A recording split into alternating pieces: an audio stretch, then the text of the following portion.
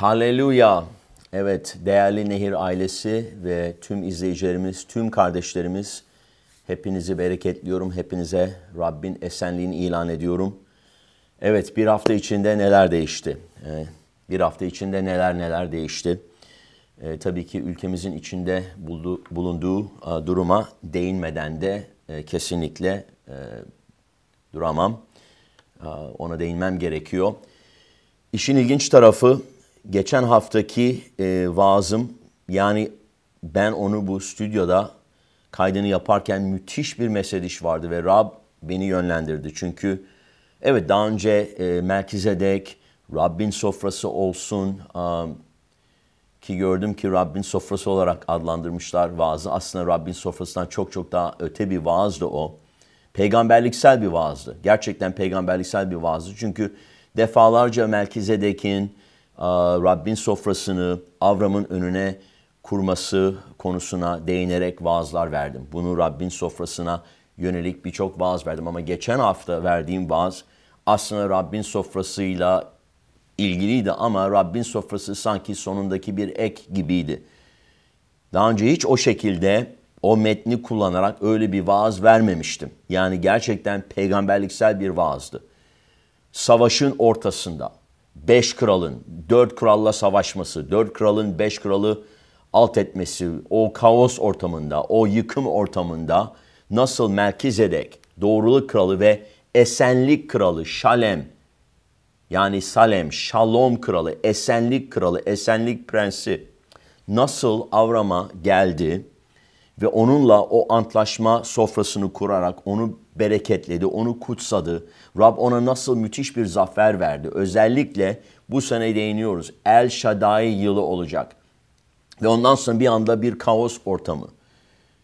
Tarihte görülmemiş bir deprem ülkemizi vuruyor. Ve birçoğunuzdan daha önce bunun farkındaydı muhtemelen. Çünkü sizler uyuyordunuz. Sabah 4'ü 17 geçe ilk depremin vurmasıyla Kahramanmaraş açıklarındaki depremin vurmasıyla ki tam burada ben pazar akşamı toplantımızın ortasındaydım. Bir anda telefonda bir şeyler görmeye başladım. Vaazı verdim, toplantıyı tamamladık. Ondan sonra baktım gerçekten 7.8'i görünce zaten biliyordum ki çok büyük bir şey oldu. Çok büyük bir şey oldu. Sizler pazar toplantısından sonra evlerinize gittiniz. Uyurken bir anda Türkiye sarsıldı ve her şey değişti. Artık bunun adını koyalım. Her şey değişti. Türkiye asla eskisi gibi olmayacak. Her şey değişti. Her şey değişti. Ondan sonra tabii ki ikinci deprem. 7.6, 9 saat sonra. Aradaki o devasa artçı şoklar. Müthiş büyük bir alan. 500 kilometreye 300 kilometrelik bir alan. 10 ili vuran büyük bir deprem, büyük bir sarsıntı, müthiş bir yıkım, müthiş bir kayıp ki daha bir hafta bile olmadı ve evet, Türkiye değişti. Ve ne oldu? Gündem değişti ve hizmetimizin odağı da bir nevi değişti. Buna değineceğim. Evet, tanıdıklarımız var. Bazılarımızın aileleri etkilendi. Bazılarımızın imanlı kardeşleri etkilendi. Güneydoğu'da ve o doğu bölgesindeki kiliseler bazı kiliseler binalarını kaybetti. Bazı pastörlerle konuşmaktayım çünkü Zoom toplantılarına katıldım. WhatsApp gruplarında chatleşiyoruz, iletişim içindeyiz. Hemen yardım erzakları, Cuma günü bir tır gönderildi İstanbul'dan yardım erzaklarıyla, acil ihtiyaçlarla. Yani ona katkımız oldu hizmet ve kilise olarak ve iletişim içindeyim. Yani benim bütün haftam tamamen başka odaklanacağım ve planladığım şeyler varken her şey değişti. Evet, bunun farkındayız. Hepimiz için de aynı şey geçerli.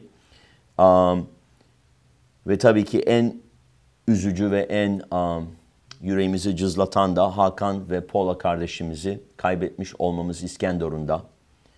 Ve ufak oğulları Yoel 9 yaşında enkazdan kurtuldu ve annesi babası Rabbin yanına gitti. Nehir Kutsal Kitap Enstitüsü mezunlarımızı en üst rütbeye, cennete mezun etmiş olduk. Bu üzücü bir şey. Gerçekten ben ve Pastör Gülben'i ve tabii ki kilise ailemizi, birçoğunuzu üzen, birçoğunuzu Gerçekten üzen bir konu. Bunu inkar edemiyorum. Biz de çok üzüldük. Pazartesi, salı gerçekten bu konu bizi çok üzdü. Çünkü daha depremden bir hafta önce onlarla telefonla görüştük. İstanbul'a davet ettim. İstanbul'a gelin. Hizmette yer alın. Orada daha etkili olacaksınız. Bunu daha önce de İstanbul'da geldikleri zaman, açılış törenine geldikleri zaman, kilisemizin açılış törenine geldikleri zaman ki depremden bir ay önce konuşmuştum. Dua edelim falan pastör demişlerdi. Dedim dua edin ama bunun bir aciliyeti de var. Bir an evvel gelmeyi düşünün. İlginç değil mi? Ve tabii ki Nehir Kutsal Kitap Enstitüsü mezunları olarak da bize çeşitli öğrencileri yönlendirmişlerdi. Onlarla çalışmalarını Türkiye'de bize bu konuda yardım etmeleri konusunda, hatta depremden sonraki haftada Seta kardeşimizin onlarla planladığı bir Zoom görüşmesi vardı ki gerçekleşmedi. Evet, kardeşlerimiz bizim için bir kayıp. Tabii cennette bunu biliyoruz. Rabbin yanındalar. Yoel için dua etmeliyiz ki bundan etkilenmesin.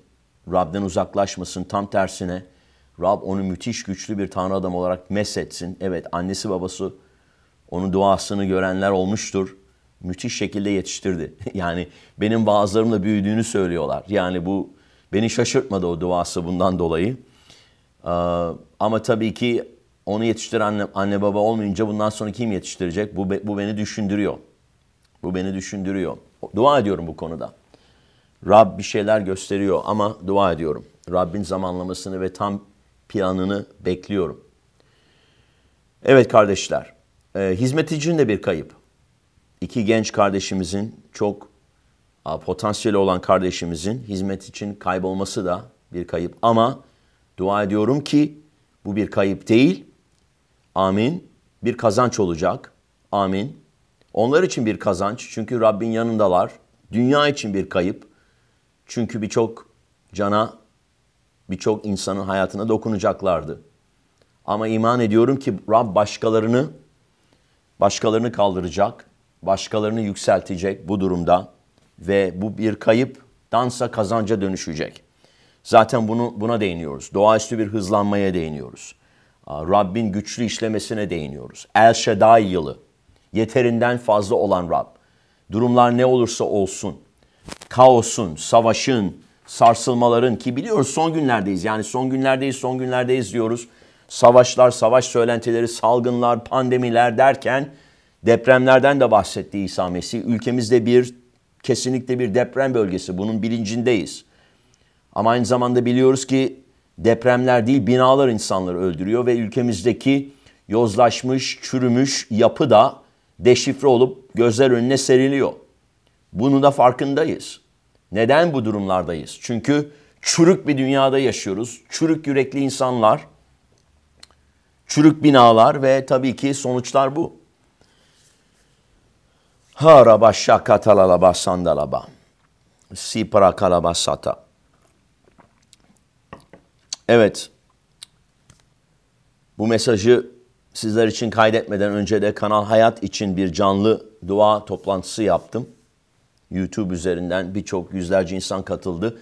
Genelde sorulan yegane soru, ki tahmin ediyordum bu soru gelecek. Tanrı iyiyse neden deprem oluyor? Neden bu insanları öldürüyor? Tanrı bu insanları öldürmedi. Tanrı öldürme işinde değil. Tanrı yaşatma işinde. Tanrı, İsa ne dedi? Ben insanlar ise bol yaşama sahip olsunlar diye geldim. Tanrı dünyayı o kadar çok sevdi ki biricik oğlunu gönderdi. Hiç kimse mahvolmasın. Hepsi sonsuz yaşama kavuşsun diye. İlk Adem laneti ve ölümü getirdi. Günah laneti ve ölümü getirdi. İkinci Adem İsa Mesih yaşamı ve bereketi getirdi. Ama ülkemiz gerçekten bereket altında mı? Ülkemizde insanlar gerçekten yaşama sahip mi? Hayır. İsa'yı tanımıyorlar. İsa'yı tanımıyorlar. Niye en azından umut bulabiliyoruz? İki kardeşimiz Rabbin yanına gittiler, biliyoruz. Çünkü sonsuz güvenceye sahibiz. İsa Mesih'in müjdesi budur. Umutsuz insanlar için umuttur. Kaybolan canlar için yaşamdır, bol yaşamdır. Hırsız, iblis, çalmak, öldürmek, yok etmek için geliyor. Deprem çalan, öldüren, yok eden bir unsur. Sarsılmış dünyanın, lanet altında olan toprağın. Ne dedi? Toprağı lanetleyeceğim senin günahın yüzünden. Dünya ve toprak lanetli. Düzen bozuldu. Tanrı'nın yarattığı iyi olan, çok iyi olan, mükemmel ve harika olan düzen bozuldu. Bunu bozan nedir? Günah. Günah bunu bozdu. Günah sadece insanın içinde olan bir şey değil. Günah aynı zamanda yaratılışı da etkiledi. Bunun için kutsal kitap diyor ki tüm yaratılış Tanrı'nın oğullarının ortaya çıkmasını bekliyor. Özlemle bekliyor. Bunun için haykırıyor, yalvarıyor, yakarıyor. Niye? Çünkü düzen bozuk. Dünya bile sarsılmış durumda. Dünyadaki düzen, topraktaki düzen, doğadaki düzen bile bozuk. Biliyoruz ki İsa Mesih'in geri gelişinde, ikinci gelişinde 1000 yıl boyunca egemenlik sürecek. Ve Hakan kardeşimizin son vaazı da geçen pazar ne? Ölülerin dirilişi. O da bir peygamberliksel vaaz vermiş. Yakında göksel bedeniyle tekrar yeryüzüne geri dönecek. O bizden önce gitti. İlk önce Mesih'te ölü olanlar dirilecek. Sonra biz yaşayanlar göz açıp kapayana kadar değiştirileceğiz ve göksel bedenlerimizi alacağız. Bu lanetli dünyadan kurtulacağız. Hamdolsun. Yani eğer bu dünyada gerçekten yaşamak istiyorsanız, bu dünyayı seviyorsanız bir şeyler yanlış. Tanrı sözü ne diyor? 1. Yuhanna'da. Bu dünyayı sevenin babaya sevgisi yoktur. Çünkü bu dünya geçici, bu dünyada kalıcı bir şey yok. Bu dünyada gerçekten kalıcı, sonsuz bir şey yok. Ama içimizde kalıcı sonsuz yaşam var. Bu dünyada kalıyorsak canlara ulaşmak için, bu dünyanın cezbettiği, bu dünyanın bize vereceği bir şey olduğu için değil. Bu dünyadaysam çünkü inanın fırsatım olsa hemen Rabbin yanına giderim. Yani bu dünyadan kurtulmak hepimizin özlemi, cennette olmak. Tanrı'nın görkeminde olmak hepimizin özlemi. Ama Pavlus'un dediği gibi yani bedende kalmayı tercih ediyorsam sizlerin yararı için, daha çok cana ulaşabilmek için, müjdeyi duyurabilmek için, daha çok insanın kurtulup benimle birlikte gelebilmesi için dedi Pavlus.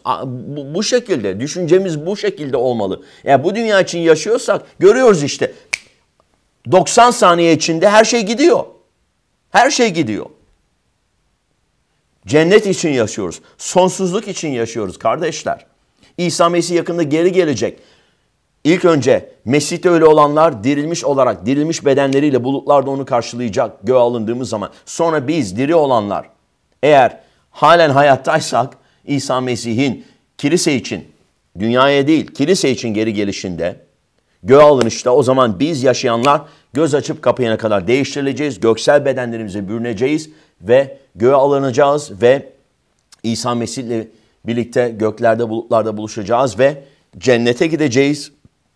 Cennette olacağız. Kuzunun düğün şöleninde olacağız. Haleluya. Kutlayacağız. Kurtuluşumuzu sevinçle o şölene katılacağız. Haleluya. Ha ha şakataraba sandalaba. Ve ne olacak? 7 yıl boyunca büyük sıkıntı dönemi olacak. Tanrı'nın gazabı dünya üzerine dökülecek. Çünkü bu günah yargılanacak. Günahlı yapı, Mesih karşıtı yapı, insanların Tanrı'dan uzak ve Tanrı'ya zıt ve karşıt olarak oluşturduğu her şey yargılanacak. Tanrı'nın gazabı dökülecek. Evet, eninde sonunda yargı günü olacak. Evet, bu kaçınılmaz bir şey. Rabbin büyük günü, Rabbin öfkesinin günü. Ama bizim için kurtuluş günü, başkaları için yargı günü. Rabbin büyük günü.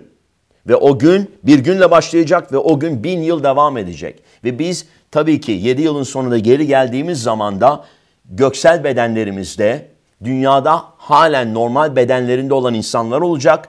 Ve bizler göksel bedenlerimizde İsa Mesih'le birlikte geleceğiz. O nasıl vahiy kitabının sonunda geri geliyorsa görüyoruz. Beyaz ata binmiş bir şekilde. Kralların kralı, Rablerin Rabbi olarak geri gelecek. Bütün kutsallarıyla birlikte. Ve bizler İsa Mesih'le birlikte geri geleceğiz. Ve dünyaya ayak basacak. Ve biz onunla birlikte 1000 yıl egemenlik süreceğiz. O zaman ne oluyor? Aslan ve kuzu yan yana yatabiliyorlar.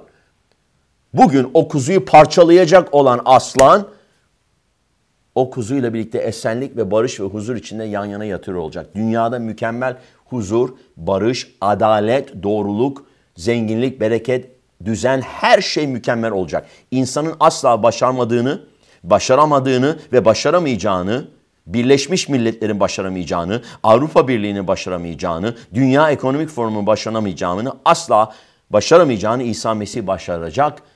Gerçek esenlik, gerçek doğruluk onun egemenliğinde. Kralların kralı, Rablerin Rabbi, bütün uluslar üzerinde egemenlik sürdüğü zaman olacak. Yani bunun bilincinde olmayız kardeşler. Son günlerdeyiz, son saniyelerdeyiz. Hakan kardeşimiz bir kitap daha yazmıştı. Son saniyelerdeyiz, hazır mısın? Demek Rab ona gerçekten yüreğine böyle bir şey vermiş. Çünkü son günler hakkında benimle paylaştı, bana yazdı. Hatta bu kitabım için bir şey yazar mısın diye bir tanesi için yazdım sanıyorum. Hatırlayamıyorum.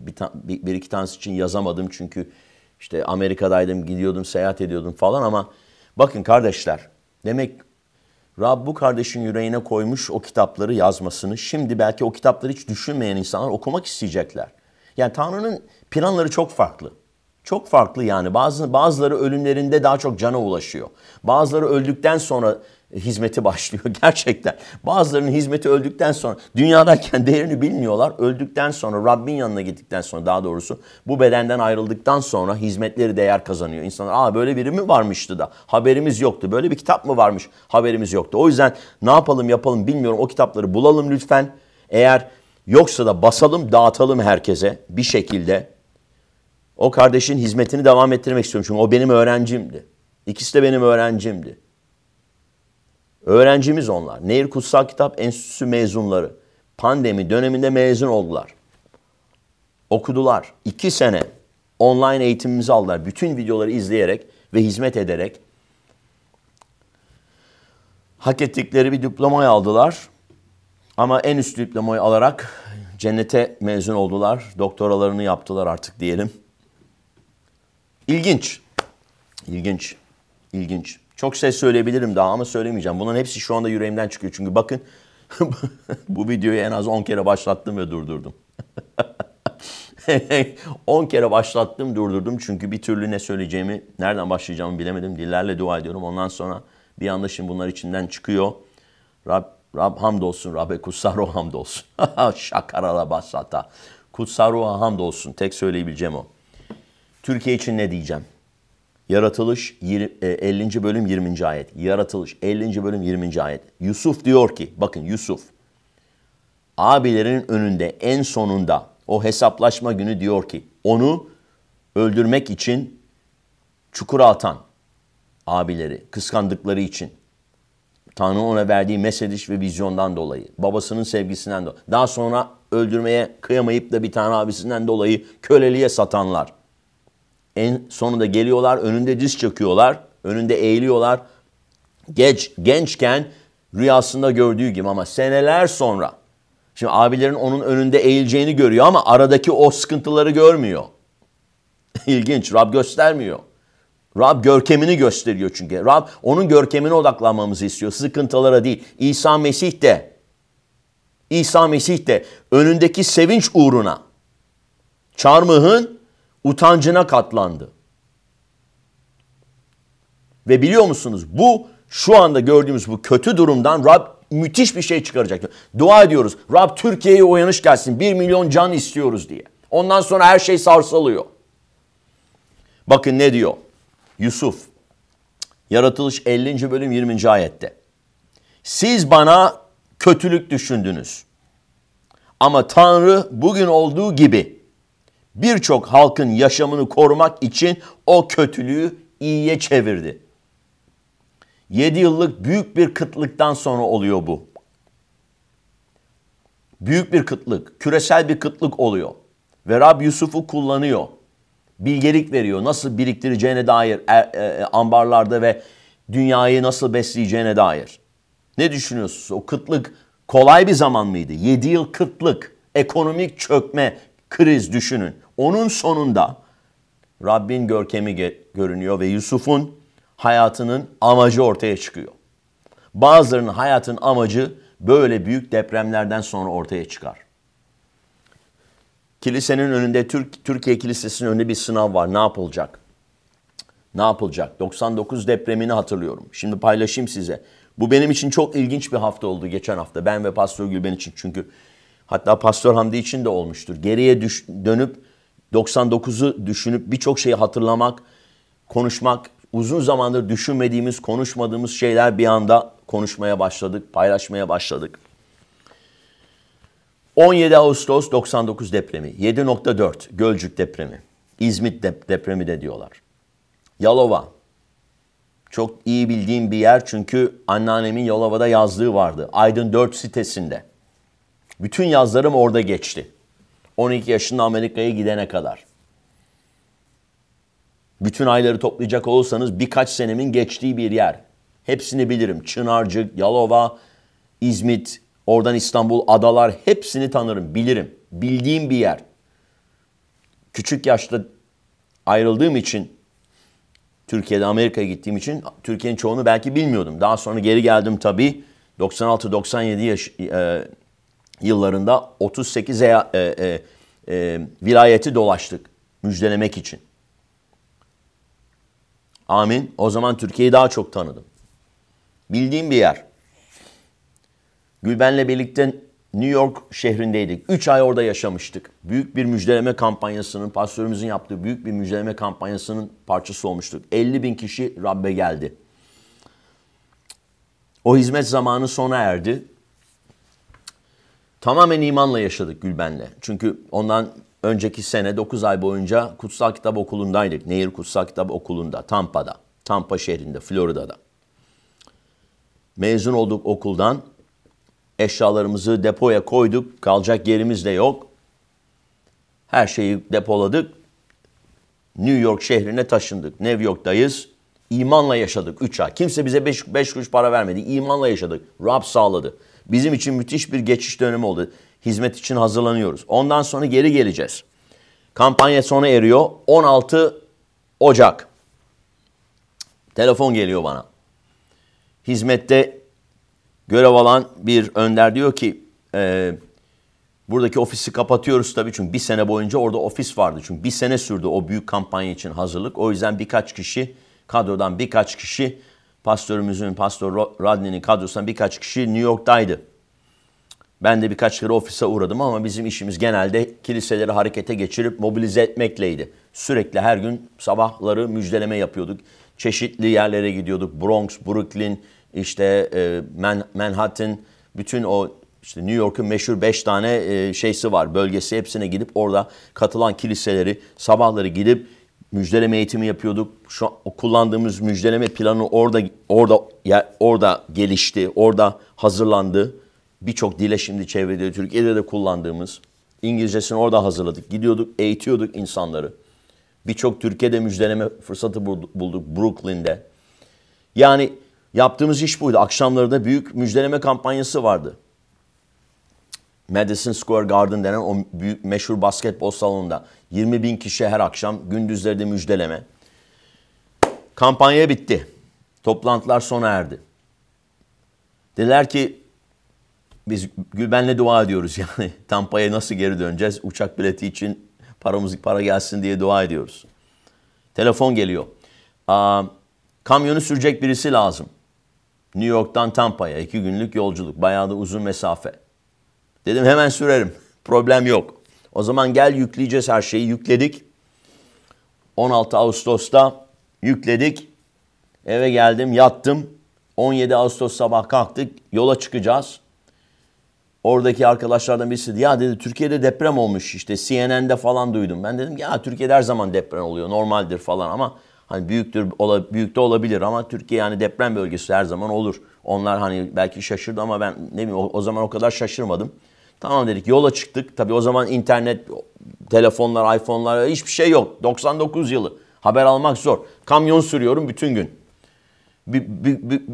Bütün gün boyunca kamyonu sürdük. Akşam yarı yolda durduk. Bir otele girdik Gülben'le. Annem babamı aradım. Anlatıyorlar bana nerede olduğunu. Yalova mı? Gölcük mü? Ne diyorsun ya? 7.4 mü? İstanbul'da mı sarstı? Vay be. Büyük kayıplar. Ağır deprem. Yıkım büyük. Vay be. Sonra televizyondan bakıyoruz CNN'e. Gördüğümüz kadarıyla Amerika'da fazla göstermiyorlar. Burada bile şu anda göstermiyorlar fazla. Türk kanallarını izliyorum YouTube üzerinden. O şekilde her şeyi görüyorum. Sabahtan akşama kadar bakıyorum ne oluyor bitiyor. Dua ediyoruz. O anda o gece Rab yüreğimize çok dokundu. Çünkü şöyle bir şey oldu. Kamyonu yüklerken hizmetteki yöneticilerden birisi bana geldi, dedi ki Tampa'ya geri döndüğün zaman sen ve eşin kadroya almak istiyoruz. Müjdeleme ve can kazanma hizmetinin başına koymak istiyoruz sizi. Bir teklif vardı bize. Çok da güzel bir teklif. Çünkü yapacak bir şeyimiz yok. Geri dönünce ne yapacağız Tampa'ya? Ama biliyoruz ki Türkiye'ye geleceğiz yani. Rab onu hazırlamıştı. Hatta yazmıştık vizyonu. Kağıt üzerine. Pastörüme vermiştim. Yazın gitmek istiyordu Türkiye'ye. Gideriz birkaç günle Türkiye'ye, İstanbul'a falan demişti ama o kampanyadan dolayı çok yoğundu. Zamanı olmadı, gidemedik. Kampanya bittikten sonra belki gideriz falan demişti. İstanbul'u çok görmek istiyorum. Ondan sonra o gece Gülben'le ağlamaya başladık. Rab yüreğimize dokundu. Türkiye, Türkiye, Türkiye, Türkiye çağırıyor bizi, çağırıyor bizi, çağırıyor bizi. Ertesi gün o yol var ya, ne bileyim belki 10 saat mi ne o kamyonu sürdüm. O bana 10 yıl gibi geldi. Dillerle dua ediyoruz. Bütün yol boyunca dillerle dua ediyoruz ve eşimle Gülben'le farkındayız. Hemen Türkiye'ye gitmemiz lazım. En kısa zamanda Türkiye'ye gideceğiz, hizmet edeceğiz. Bir şeyler olacak. Geri döndük Tampa'da pastörümle konuştum. Dedim ki teşekkür ediyorum teklif için. Çok isterim. Benim için onur olur. Kadroda çalışmak, hizmet etmek, tam zamanlı hizmete başlamak, müjdelemeyi yönetmek ama Türkiye'ye gitmemiz lazım. Pastörümüz dedi ki hemen gidin. Ağustos'un sonuydu sanıyorum. Ben, Gülben 2 bavulu aldık. İstanbul'a geldik. Kalacak yerimiz yok. Hiçbir şeyimiz yok. Mobilyamız, sadece üzerimizdeki kıyafetler. Tanıdığımız imanlı kardeşler vardı İstanbul, Beşiktaş'ta. Onlarla biraz orada kaldık. Orada biraz burada kaldık. Orada bir de şurada derken deprem bölgesine hizmet etmeye başladık. 3 ayımız deprem bölgesinde hizmet etmekle geçti. Sonra Tampa'daki Kutsal Kitap Okulu'ndan, Nehir Kutsal Kitap Okulu'ndan, enstitüsünden 3 farklı zaman 6'şar kişilik ekipler geldi. Pastör Hamdi de o zaman o ekiplerin 2 kere sanıyorum gelmiştin baba. O şekilde hizmete başladık. Yalova'da çok zaman geçirdik. Gölcük'te o Aydın 4 sitesine gittim. Ayakta duran tek bina anneannemin 5. katta dairesi olan binaydı. Ve 96-97 yıllarında orada herkes perişan olmuştu. 96-97 yıllarında Ankara'dayken birkaç defa Yalova'ya gittim. Ankara'daki aileden anahtarı alıp teyzemden Yalova'daki daireye gittim. Bir seferini unutmuyorum. İki farklı sefer 3 gün kaldım. 3 gün orada oruç tutup dua etmiştim. Rabbi aramak, Rabbe yaklaşmak için. O daire kutsanmıştı, bereketliydi yani diyebilirim.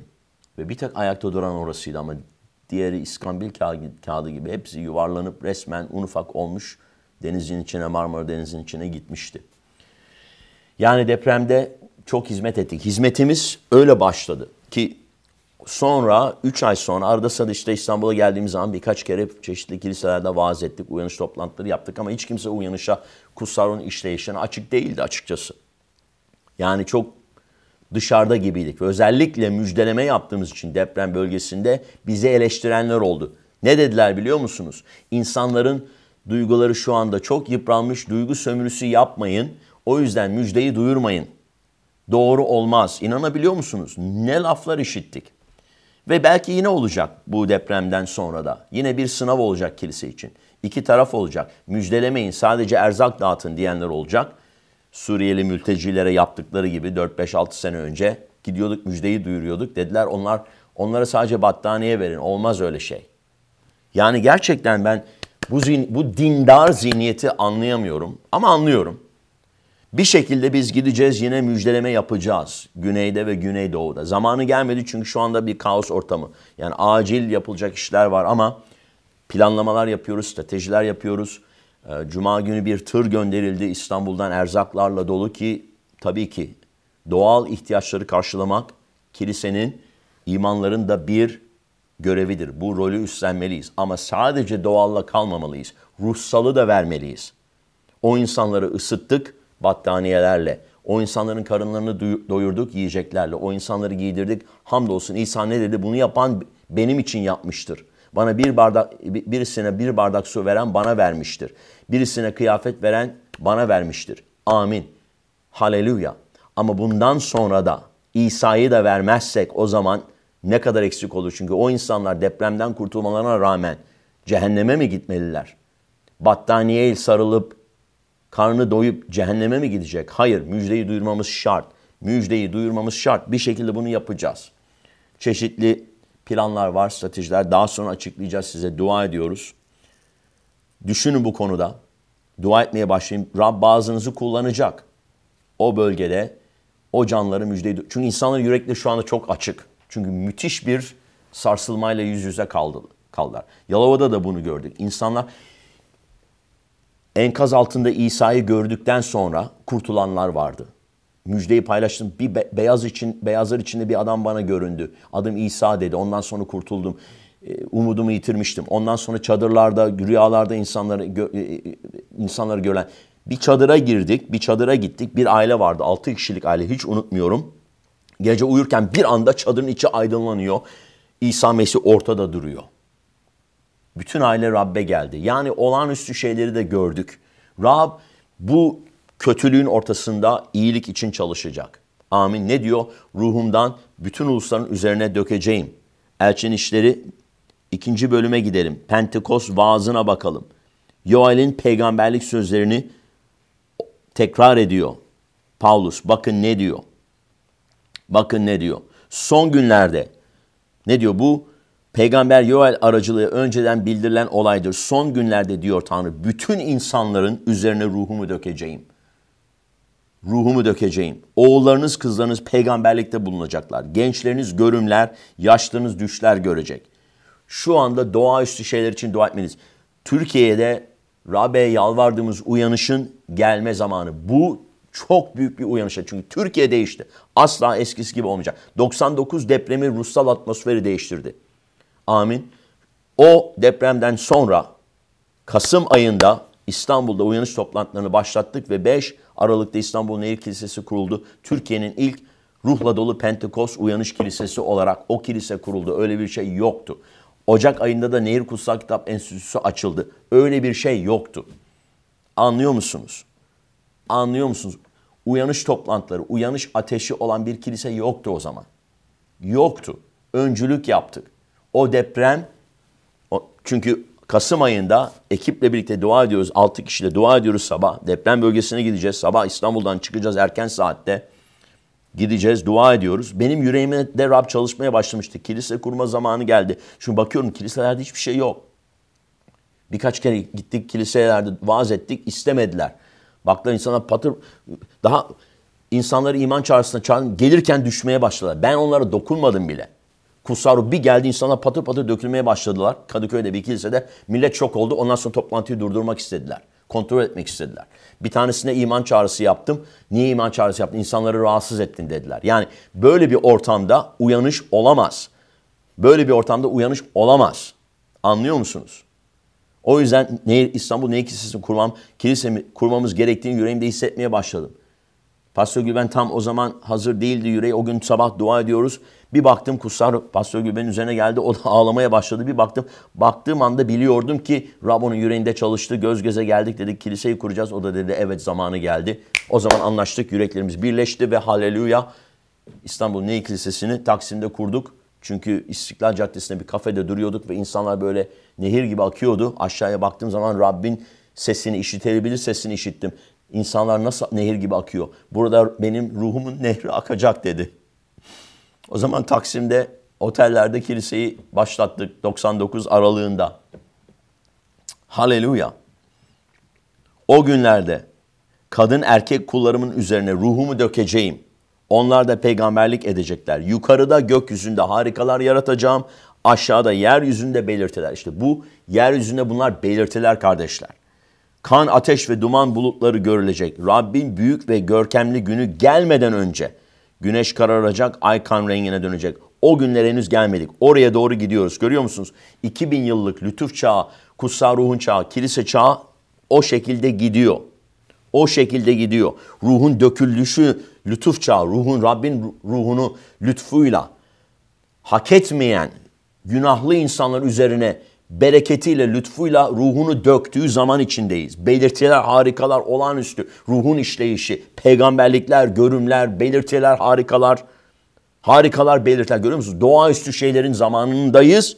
Ama o zaman sona eriyor Rabbin büyük ve görkemli günü gelmeden önce. Kilisenin göğe alınmasıyla başlıyor ama ondan sonra güneş kararıyor. Ay kan rengine dönüyor. O zaman Rabbi adıyla çağıran herkes kurtulacak. İsa ne dedi? Savaş, savaş haberleri, savaşlar, depremler, sarsılmalar, salgınlar, felaketler. Son günlerin belirtileri. Eğer son günlerde olduğumuza şüphesi olan varsa, artık bu şüphede hala varsa ne diyeceğimi bilemiyorum. Ve dedim size daha da büyük şeyler olacak. Sarsılmayın, imanda kalın. Niye sürekli imanınızı bina etmek için vaaz ediyorum? Niye sürekli imanda güçlü olmanız için, ruhla ve ateşle dolu olmanız, gücenmemeniz için, ılıklaşmamız için, Rab'den düşmemeniz için, saçma sapan şeylere tökezlememeniz için niye sürekli her hafta, aylardır, yıllardır aynı şeyleri vaaz ediyoruz? Niye? Çünkü son günler için hazırlanmamız lazım. Çünkü son günlerin, son dakikaların, hatta son saniyelerindeyiz kardeşler. Ve büyük uyanış başladı. Başladı. Çünkü kutsal kitap ne diyor? Düşman ne zaman akın gibi gelirse Rabbin ruhu ona karşı bir şey ortaya çıkaracaktır. Rabbin ruhu ona karşı işleyecektir. Bundan hiç şüpheniz olmasın. Haleluya. Hiç şüpheniz olmasın kardeşler. Kutsal ruh müthiş bir şekilde dökülecek. Rab ruhunu dök ülkemiz üzerine. Deprem bölgesine, oradaki kiliselere, ki çoğu bugüne kadar kutsal ruh istemeyen kiliselerdi. Kutsal ruhu dök Rab. Ülkemiz üzerine kiliseyi de silkele, kiliseyi de sars. Ve Rab herkes fark etsin. Kutsal ruh ve ateş olmadan, Rabbin ruhun gücü, doğaüstü gücü olmadan yapamayız bunu. Ve kilise daha bir üst seviyeye çıksın. Kilise sınıfta kalmasın, bu sınavı başarıyla geçsin Türkiye'deki kilise diye dua ediyorum. Biz dahil, biz dahil. Ve bizim rolümüzü göster. Sadece erzak, gıda, battaniye, ısıtıcı göndermekle kalmayalım Rab. Oraya asıl kutsal ruhun gücünü götürebilelim. Oraya asıl insanların gerçek anlamda ihtiyacı olduğu mesedişi, müjdeyi, gerçek umudu, şifayı, esenliği götürebilelim. Bizi kullan, bizi kullan, bizi kullan, bizi kullan. Haleluya. Haleluya. Şataraba sakaraba. Dua edelim kardeşler. Hep birlikte dillerle dua edelim. Ülkemiz için dua edelim. Kilisemiz için dua edelim. Sutora galabasa ketele bosso. Ramandala bosoto kriste paralabanda. Rab yüreklerimizi hazırla. Bizi yönlendir. Bize yol göster. Çünkü bizler böyle bir zaman için çağrıldık. Oturmak için çağrılmadık. Önümüzde böyle büyük bir olay varken seyirci kalamayız. Ne yapmamız gerekiyor? Nasıl yapacağız? Bizleri kullan Rab. Bizleri kullan Rab. Şattaraba sakata. Ellerimizi, ayaklarımızı, ağzımızı kullan. Kilisemize dökülen mesediş o dört duvar arasında kalması için verilmiyor. Onu gerçek anlamda harikalar, belirtiler, mucizeler yapmak için özellikle böyle bir zamanda bu kadar büyük bir ihtiyaç varken, çünkü olay ve durum ne kadar, zorluk ne kadar büyükse mucizeler de o kadar büyük olur. Teşekkür ediyorum Rab. Marantala boşoko, barandala başiti ki arabo sotoro, barandala başeketere bosondo. İsa Mesih'in adıyla, İsa Mesih'in adıyla Rab. Şonono, barane, kerere diyorsa hepimize konuş. Kutsal ruhtan kafamıza göre gidemeyiz. Kutsal ruh bizi yönlendirmesi lazım. Yoksa çok tehlikeli yerler. Kutsal ruhun yönlendirmesi lazım. Yanlış yerde, yanlış zamanda olamazsın. Kafana göre gidemezsin. Bunu yapanlar da oldu ve onların bedeli büyük oldu. Ruhun yönlendirsin bizi. Ruhun yönlendirsin. Kutsal ruh yönlendir NehirKilisesi'ni. Bizi izleyen kardeşleri. Çünkü beni başka şehirlerde izleyenler var. İstanbul'da olmayan, İzmir'de, Ankara'da, hatta Güneydoğu'da olup izleyenler var. Doğu'da olup izleyenler var. Antalya'da, Mersin'de. Böyle bir zaman için çağrıldınız. Bu aldığınız ateş ve mesediş İblisin işlerini iptal etmek için. Ne diyor? Tanrı'nın oğlu bunun için ortaya çıkmıştır. İblisin işlerini yok etmek için. İblisin işlerini yok etme zamanı geldi. Haleluya. Rabasa keto robo. Şimdi şu anda Türkiye için müthiş bir dua hareketi var. Bir hafta önce Türkiye'yi düşünmeyen, Türkiye'nin nerede olduğunu bilmeyen insanlar, dünyanın her tarafında on binlerce, hatta milyonlarca insan Türkiye için dua ediyor. Bu duaların hiçbiri boşa çıkmayacak kardeşler. 99 yılında da öyle oldu ve gerçekten bir şeyler değişti ondan sonra. Ve inanıyorum ki bu da bizim için bir değişim yılı. Evet, planları vardı, hala var. 2023, Cumhuriyet'in 100. yılı, planlarımız var diyorlardı. Rab o planları bozacak. Çünkü Rabbin bambaşka bir planı var. Rabbin uyanış için planı var. Rabbin 1 milyon can için planı var kardeşler. Haleluya! Şatalaba sakandalalaba. Randala boşo kotaraki. Robo, gözyaşlarınızı silin, sarkık ellerinizi kaldırın, bükük dizlerinizi doğrultun. Haleluya, içinizde olan ruhun gücüyle bu fırsattır. Tanrı'nın ve Rabbin kendisini çok büyük bir şekilde göstermesi için fırsattır. Kilisesi ve imanlar aracılığıyla. Bunun için uyanış. Bunun için hasat. Bunun için Rab. Haleluya.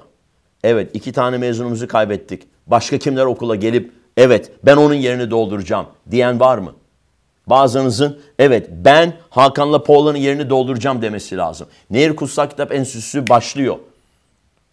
Bu 18'inde tekrar başlıyor.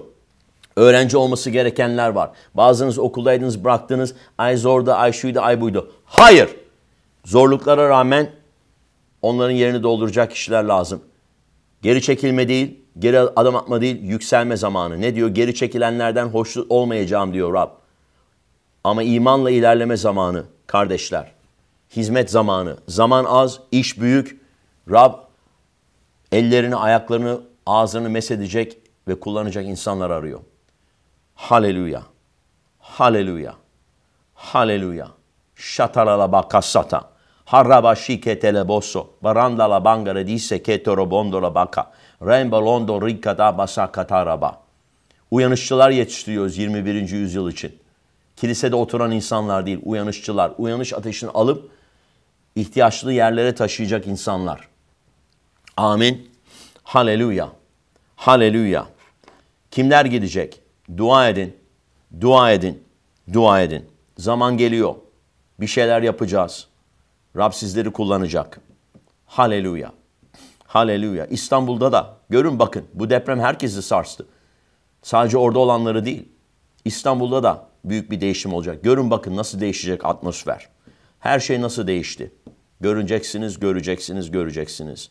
Teşekkürler Rab İsa. Zaferin, bereketin, olağanüstü işler için sana şükrediyoruz. Ne olursa olsun Rab sen iyisin. Baba sen iyisin. Gözlerimiz durumlarda değil, gözlerimiz dünyadaki şeylerde değil, gözlerimiz lanette değil, gözlerimiz berekette, gözlerimiz senin görkeminde, karanlıkta, kaosta değil, senin esenliğinde ve görkeminde. Teşekkür ediyoruz. Kutsarı herkesi şu anda meset. Do rabaka raka do şetika ramana. Meset. Ateş. Yeni, taze.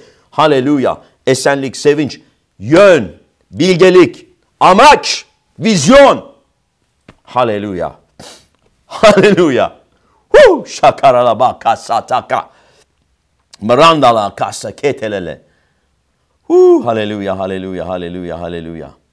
Haleluya. Haleluya. Haleluya. Haleluya. Haleluya. Haleluya. Haleluya. Haleluya. Haleluya. Haleluya. Tüm yücelik sana ait Rab. Tüm görkem sana ait Rab. Haleluya, hamd ediyoruz sana. Ellerinizi kaldırın, şükredin. Dillerle dua edin. Türkiye için dua edin. Hasat için dua edin. Haleluya. Masaka tarada boşatiri. Rambabam barandere kere.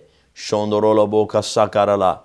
İraro sorara bangara rikara sokorolo boşikiti. Romboraba şenderere kitorobo. Binalarını kaybeden kiliseler var. Cemaat üyelerini kaybeden kiliseler var. Teşekkür ediyoruz. Haleluya. Mezardan dirilişle çıkacak kiliseler. Daha da ruhla dolu, ateşli çıkacaklar. Haleluya. Haleluya. Dindar olanlar bile artık o dindarlıktan soyunacak. Sana şükrediyoruz Rab. Haleluya. Haleluya. Bugün bir mesaj aldım WhatsApp'tan. Diyor ki, eskiden yeni imanlıyken seni çok eleştiriyordum Pastör Güçlü. Seni çok eleştiriyordum herkes gibi. Ama ondan sonra senden özür dilemek istiyorum, tövbe ediyorum diyor. Bu hizmet eden birisi. Hizmette olan birisi. Beni bağışlar mısın? Haberim bile yok. Haberim bile yok. Ne eleştirmiş etmemiş. Zaten umurumda da olmazdı da. Diyor ki ama Rab beni o dindarlık ruhundan kurtardı. Gözlerimi açtı. Şimdi görüyorum, anlıyorum ihtiyacımız neymiş. Eleştirdiğimiz asıl şeymiş ihtiyacımız olan. Haleluya. Kardeşler, buna sahipsiniz. Değerini bilin. Lay lay lom gezmeyin. Boş boş oturup kalkmayın. Saçma sapan şeyleri gücenip tökezlemeyin. Orada burada YouTube'da izlediklerinizle yetinmeye çalışmayın. Olduğunuz yer burası. Burası. Yenilenme zamanı, değişme zamanı, tövbe etme zamanı, yükselme zamanı. Haleluya. Haleluya. Rabbe hamdolsun. Rabbe yücelik olsun. Ha şakarara basa kata. Brosa kabarala şiti. Haleluya. Haleluya. Tüm övgü, tüm yücelik Rabbe kardeşler. Mesediş var orada, müthiş eminim. Ruh akıyor. Aranızda değilim, ekrandayım ama ruh akıyor.